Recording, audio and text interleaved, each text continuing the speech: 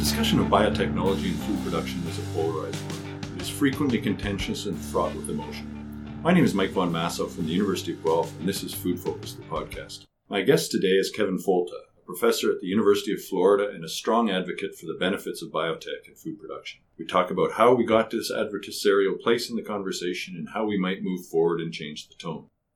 As always, if you enjoy the podcast, please provide a positive review wherever you get your podcasts. You can subscribe on iTunes, Spotify, and others, or you can also find the podcast on our website, foodfocusguelph.ca.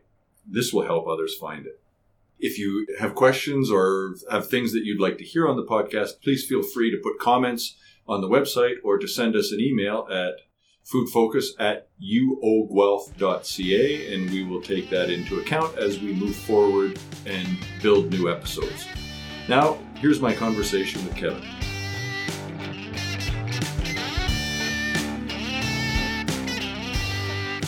Well, Kevin, thanks for taking the time today, and welcome to Food Focus. Well, this is great, Mike. Thank you very much for having me aboard.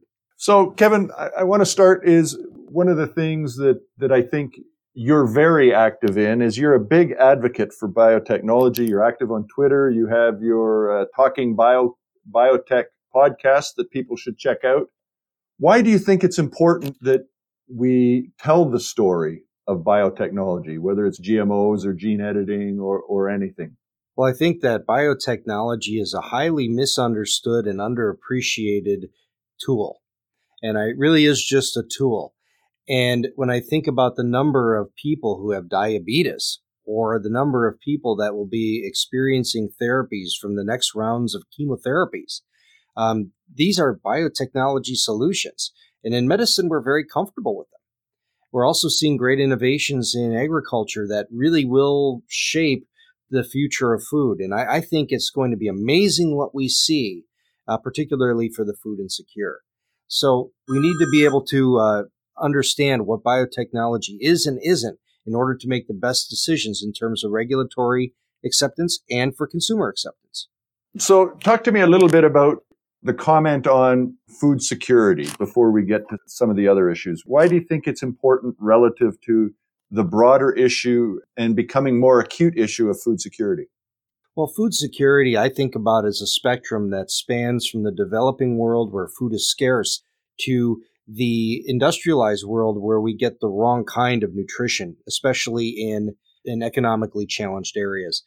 But in the area of the developing world, it's a question of being able to identify and create very fast crops that can better adapt to harsh conditions, maybe soils that are unfit for normal varieties, maybe places that are experiencing changes in climate.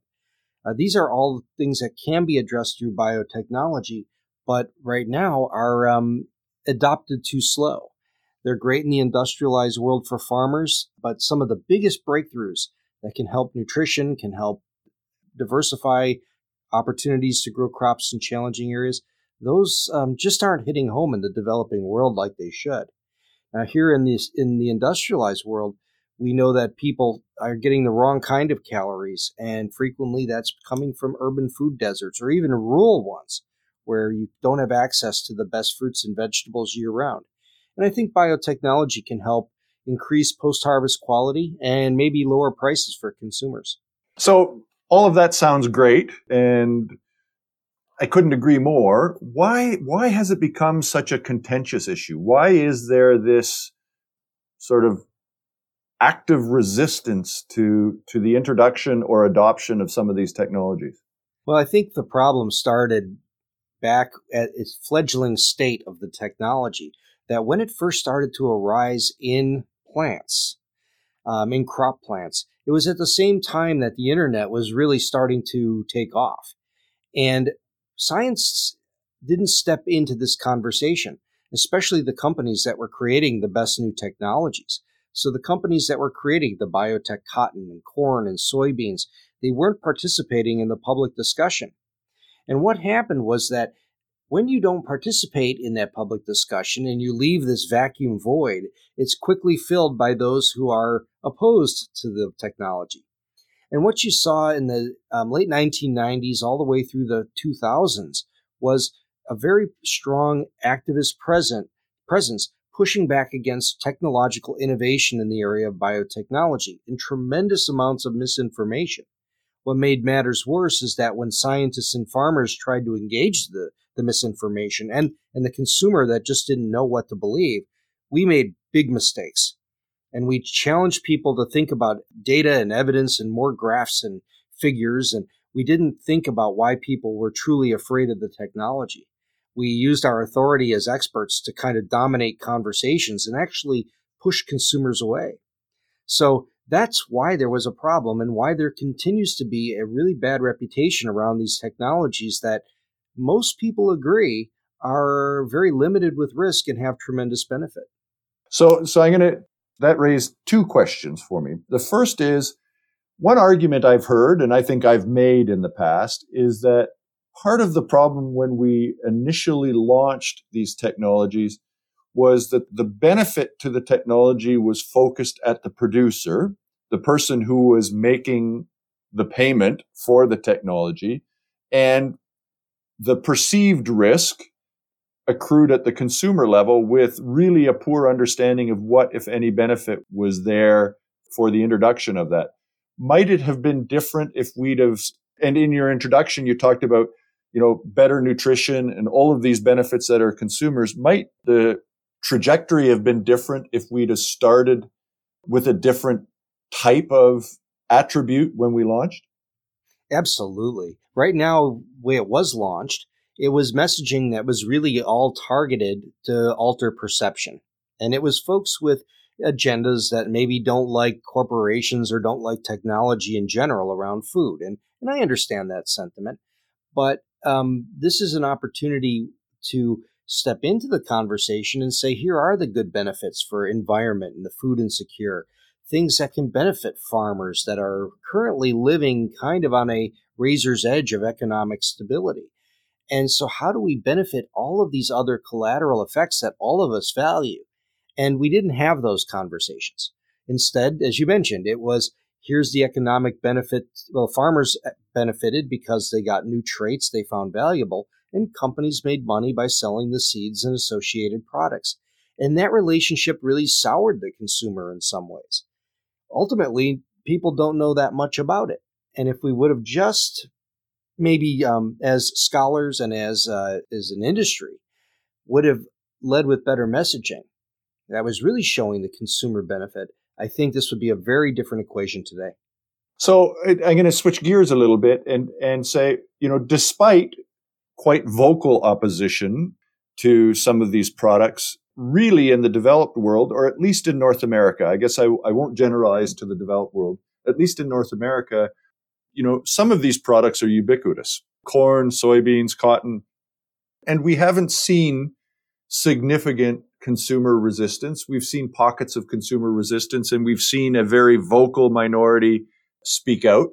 Now, why that happens is a matter for debate. I think to a significant degree, we have a consumer who doesn't understand how food is produced and to a degree doesn't care, perhaps. But we've seen much more limitations in adoption in the developing world versus the developed world. And that's where we can probably make the most difference relative to food security. Why is that? Well, I think the biggest issue, and actually I should mention that really the technologies have taken off in the developing world, and that more acres are grown in the developing world of GE crops than in the industrialized world. And the relationship there is mostly because places like South America are just growing soy and other GE crops left and right because they have larger herds of animals to feed, and these are a good addition for food for animals. And then they also export tremendous amount to the EU and to China. So even the places that are a little opposed to this stuff are still happy to accept it. But I think the biggest breakthroughs in the developing world will come from some very strong new technologies, not just things like nutrition, like vitamin A enriched products like potatoes, rice, cassava, and banana. All of these are done, created, finished products waiting to be deployed. That's a great example of things that are on the shelf, that still haven't gone out. But the other big breakthroughs will be things like GE cotton that suppresses the gossypol, the toxic ingredient in cotton that doesn't allow the seeds to be eaten. Many developing world countries grow tons of cotton for fiber, and the seeds can only be used for animal feed with certain ruminants. Going forward, there's new technologies that have been recently approved here in the States that ultimately will start to affect the developing world by bringing another high-protein source to foods they can grow. So it also, and one other big barrier to keep rattling on here is that the decisions and the pushback in places like the EU and the affluent communities of North America, they really do affect adoption in the developing world. I've spoken with leaders in parliaments around the world in different developing countries, and they'll say, if it's not good enough for the US, not good enough for the EU, then why is it good enough for us? And this directly affects the deployment of good technologies that can help people inside those countries. So I have this perception that we're seeing a significant barrier to the adoption of these technologies, but at the same time, we're seeing some of them become widely adopted. Are we compromising the adoption? Are we slowing the adoption of these technologies, or is there just a lot of noise around it? It's a case-by-case basis. Countries that have seen the value of these crops and have had progressive leadership that has said, we are going to accept the science and follow the evidence, they've made decisions that have been very favorable towards the technology and adopted it. Others, on the other hand, have said, let me go back and say the great example is Bangladesh and the BT eggplant. The BT eggplant, or brinjal, as it's known there, allowed farmers to grow this with cutting insecticide sprays from 100 sprays a season to 2. This is a huge step forward for them in terms of food safety and food security. They adopted it when India refused to do it. Bangladesh, their ag minister said, we want this for our food, or for our people, and for our country, and for our environment. And so we're adopting this technology. India still has not adopted it. So it's about leadership most of all. And other places are putting in protectionist policies. Like the EU, they don't grow a lot of this stuff because it would be difficult for them to compete if they did. So there's a lot of this that's in politics, a lot of this that's in misinformation, but ultimately technology always wins. We've seen that with everything from refrigerators to microwaves to in vitro fertilization. People are outraged, but that outrage goes away as technologies prove safe and effective. So to a significant degree, if you look at the EU, and there is the argument about protectionism and those sorts of things, but there's also considerable consumer resistance, I would argue, in EU. I have some relatives in the EU, and there is some consumer resistance in that marketplace.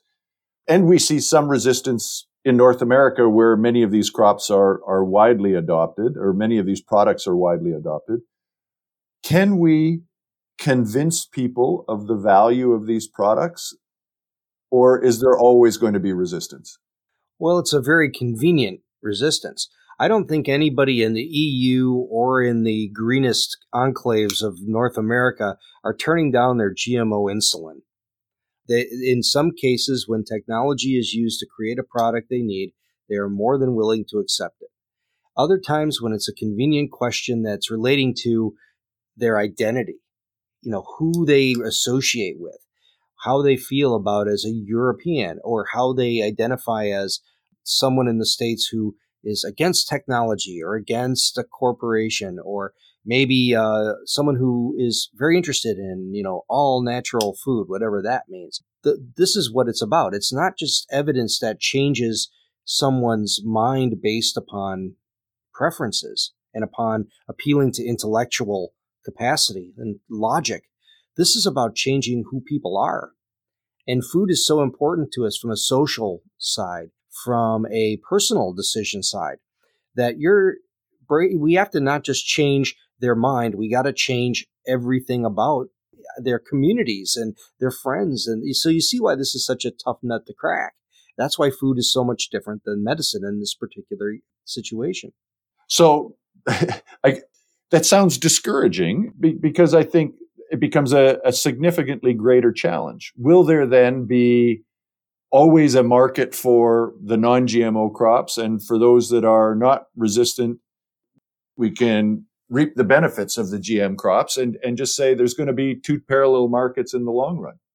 Well, I don't think so ultimately. And I think the change and the driver for the change will be that people who are opposed to these kinds of technologies will eventually have to accept, because they'll see the writing on the wall, that this is a favorable set of technologies.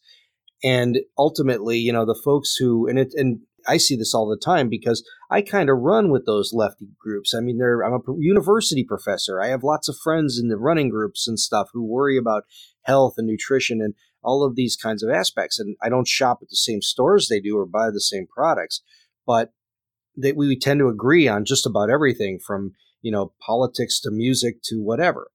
And what it will eventually come back to is we share the same interests and values. And it goes back to what we were speaking about before about, food security and people having something to eat that's healthy and safe, that farmers are employed and farmers are making money, that our environment is taken care of.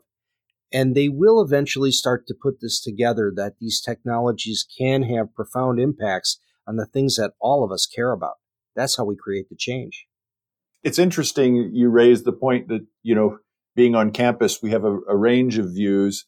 One of the great ironies that I've always thought is, especially here on the campus of the University of Guelph, and I expect it's similar there, is if you talk, the company doesn't exist anymore as it did, but the company Monsanto, to some people, it is the great Satan, and to others, it is the absolute aspiration of going to work for, because they are doing amazing science. And you could run into two different people on campus and get two completely different perspectives on, like you say, large corporation who does a lot of work in biotechnology. For some people, that's a bad thing. For other people, it is such a great opportunity to go do real good and meaningful science. That sort of tension has always surprised me. Yeah, it surprises me too, because, the same people will say, damn these corporations, and they're wanting to control the technology. And then they'll call their friend from their iPhone and complain about it. Yeah. They don't mind technology in many different aspects of their lives. Then again, but this is why food is such a funny area. And you know more about this than I do. People make funny decisions based around food. And that goes back to that idea about how in affluent nations we have choices. And if somebody is making noise about that this could be dangerous or could be problematic or could support a company that doesn't have a good environmental policy or maybe has environmental black eyes in their past, like all the Monsanto's, Dow's, all those folks do, this is what sways that opinion. And I totally get it, and I totally understand it. The problem is it's good to hate a company. Go ahead, hate a company all day. I don't care. But don't disparage a technology that can benefit the things that all of us really care about. Is part of our problem this sort of skepticism of science? And I mean, I think you raise a really good point around food is different for many people. It's much more emotional. We do, in most of the developed world, have, not all of us, but most of us have the flexibility to spend a bit more if we choose to buy a specific product with specific attributes, whether that's a technological attribute or another attribute. But is there this real skepticism of science and this uncertainty around science that contributes to this? I think so. And I think that that's a phenomenon that is a luxury. You have a luxury to be skeptical of food because we have plenty of it, and maybe too much of the wrong kinds of it. Folks who I worry about are the people who don't have those luxuries and the people who live on the razor's edge of malnutrition, missing a tiny bit of zinc, a tiny bit of iron, a tiny bit of vitamin A. That's what's separating life or death for millions and millions of people. And to me, I can't fathom why we would disparage technologies that could help that. And so I think that it is a question from us in the industrialized world who have so much to say, are my decisions and my policies and my personal statements, my retweets in social media, are they really stopping technology from getting to somebody who needs it? And I think for a lot of these folks, the answer is yes. Yeah. So that gets to my next question. A perfect segue to my next question is, how do we change? Is it just time and it's going to happen over time and there's nothing much we can do? Or are there things that we can to accelerate the trajectory of adoption? Well, it has been shown time and time again that the way to get people to adopt change is by helping them understand the reasons why the technology benefits them and why it benefits the things they care about. I know as a scientist that my tendency is always to go into a public discussion, either online, on Facebook or Twitter, or in a public forum like a panel at a movie discussion, to beat people over the head with more facts and figures, error bars in Figure 5, and citations up the wazoo, and not step back and say, tell me about your concerns. Why do you feel this way? Where did you read that? When we start to listen, it changes the equation. And then once we start to listen to their concerns, addressing them really with empathy that, if I wasn't a scientist, would I feel the way I do? And understanding that from being in their shoes, maybe a parent who has children who they're worried about their nutrition or worried about unusual things that happen that are undescribed thoroughly in medicine, like autism or whatever. I don't want to take any chances. A parent doesn't want to take any chances. So we're going to opt for what we perceive to be a safer alternative and steer clear of things that are genetically tinkered with. I totally get that. And that's what scientists have to do, is we have to first go at this from an empathetic standpoint, then go with, let me tell you about why this technology is important because of the values that I have, things I care about. And as I mentioned before, farmers, consumers, environment, and the food insecure. Let me tell you about how this technology can help those things and the things we agree on, the things that unite us. And I think that's what scientists have to do more. Okay. So you responded to people like you and I, people who are academics, scientists. Does the messenger matter? Are there other people who should be active in this? Are there ways that we can be better as scientists? I agree with you. I think a big part of the discussion on not only technology, but animal welfare and other things is to spend as much time listening as you do talking. But should other people be active in this discussion? Yeah, absolutely. Scientists and academics have to knock it off. They got to get down off their high horse a little bit and say, let me understand your problem and your opposition to technology. And then let's talk about the things that I know about and specialize in, and the remedies that I seek, and why, not what or how I do it, but why I do it, why I'm interested, because that's what gets people excited. Other people who need to be more involved in these discussions, it would be really great if we had some folks in Hollywood or some big name celebrities who really recognize the potential of this technology to do good things for people, better nutrition here in the industrialized world, as well as solutions for the developing world. It would seem like they would get that. Somebody, I don't know who, but that would really help us more than anything else, because right now scientists are trying to do battle online with our few handful of followers, with Gwyneth Paltrow and Dr. Oz. Yeah. And Oprah, yeah, and the food babe, these people who have these huge megaphones and legions of followers that will do anything to amplify their messages. So we need some of that. And I don't know if it's that we got to get a scientist like Tim Caulfield more famous and more visible. He's a Canadian treasure, or Joe Schwartz over in McGill, who just is amazing. How do we get them elevated a little bit more and more visible? And maybe at the same time, pick out some, people who, actors, actresses, radio personalities, to finally start to pull some weight in helping people with technology. Yeah. So again, another excellent segue as we get close to wrapping up here. And it's not limited to the food debate. I just look at, we're in an election cycle here, as are you guys. And the discussion has become a debate, and it's become very, very contentious. There's high emotion. You've been subject to some horrific personal attacks. How do we change the tone? Yeah, and that's a tough question. I think the tone has to change by us being leaders and us changing the tone.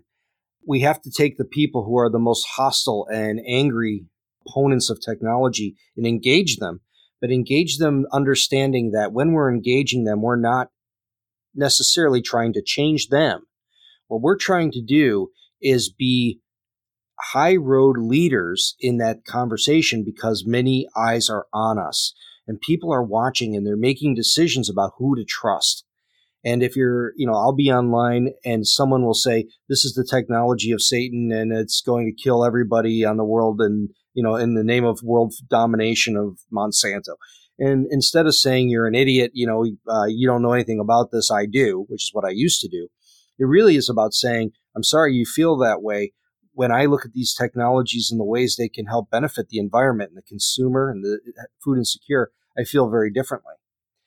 In that conversation, I just won the trust of every single person who's watching that conversation, and especially if it goes on for a few minutes.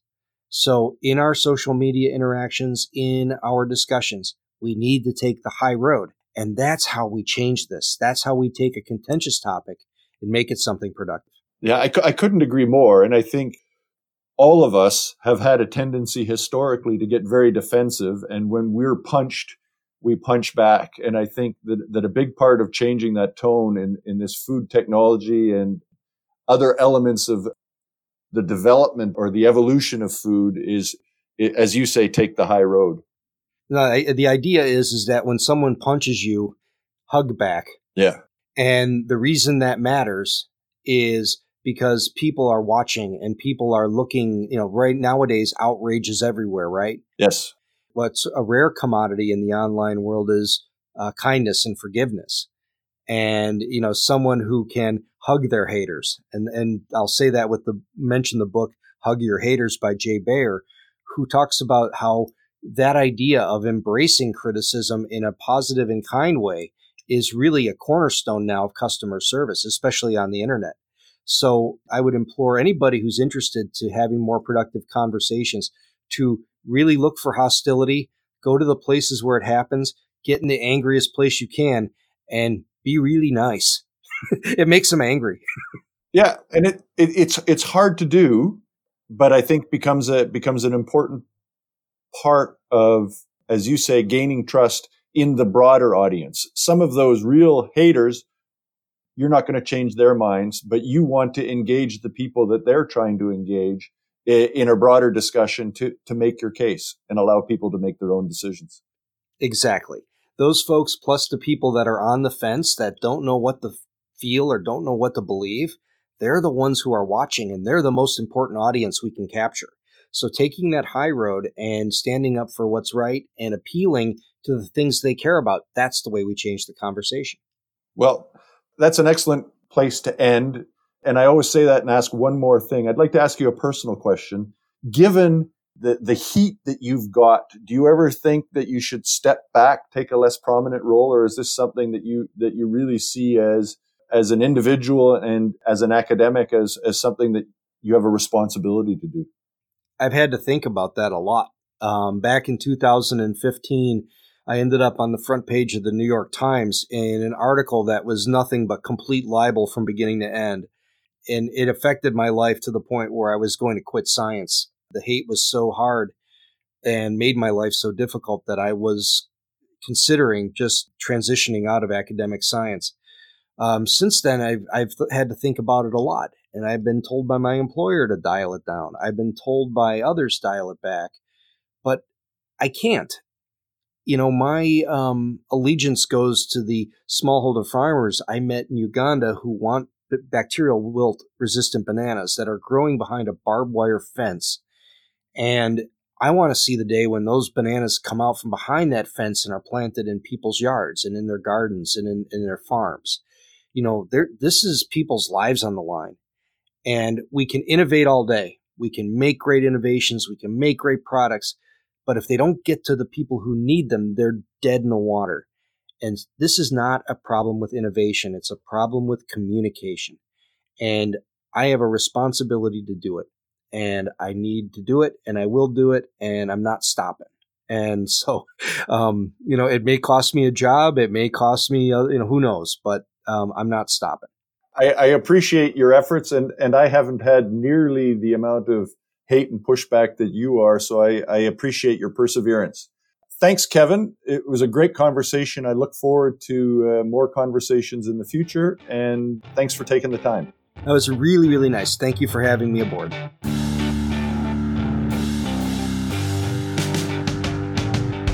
We wrap up another episode of Food Focus. I thought I would just take a quick moment to thank Molly Gallant, who really does the heavy lifting in producing this podcast. She does all the hard work. I get to have the interesting discussions. Thank Zachary von Massow for the original music. Before we go, I'd like to remind you again about our foodfocusguelph.ca website. Check out our blog, updated at least weekly. Check out previous versions of the podcast.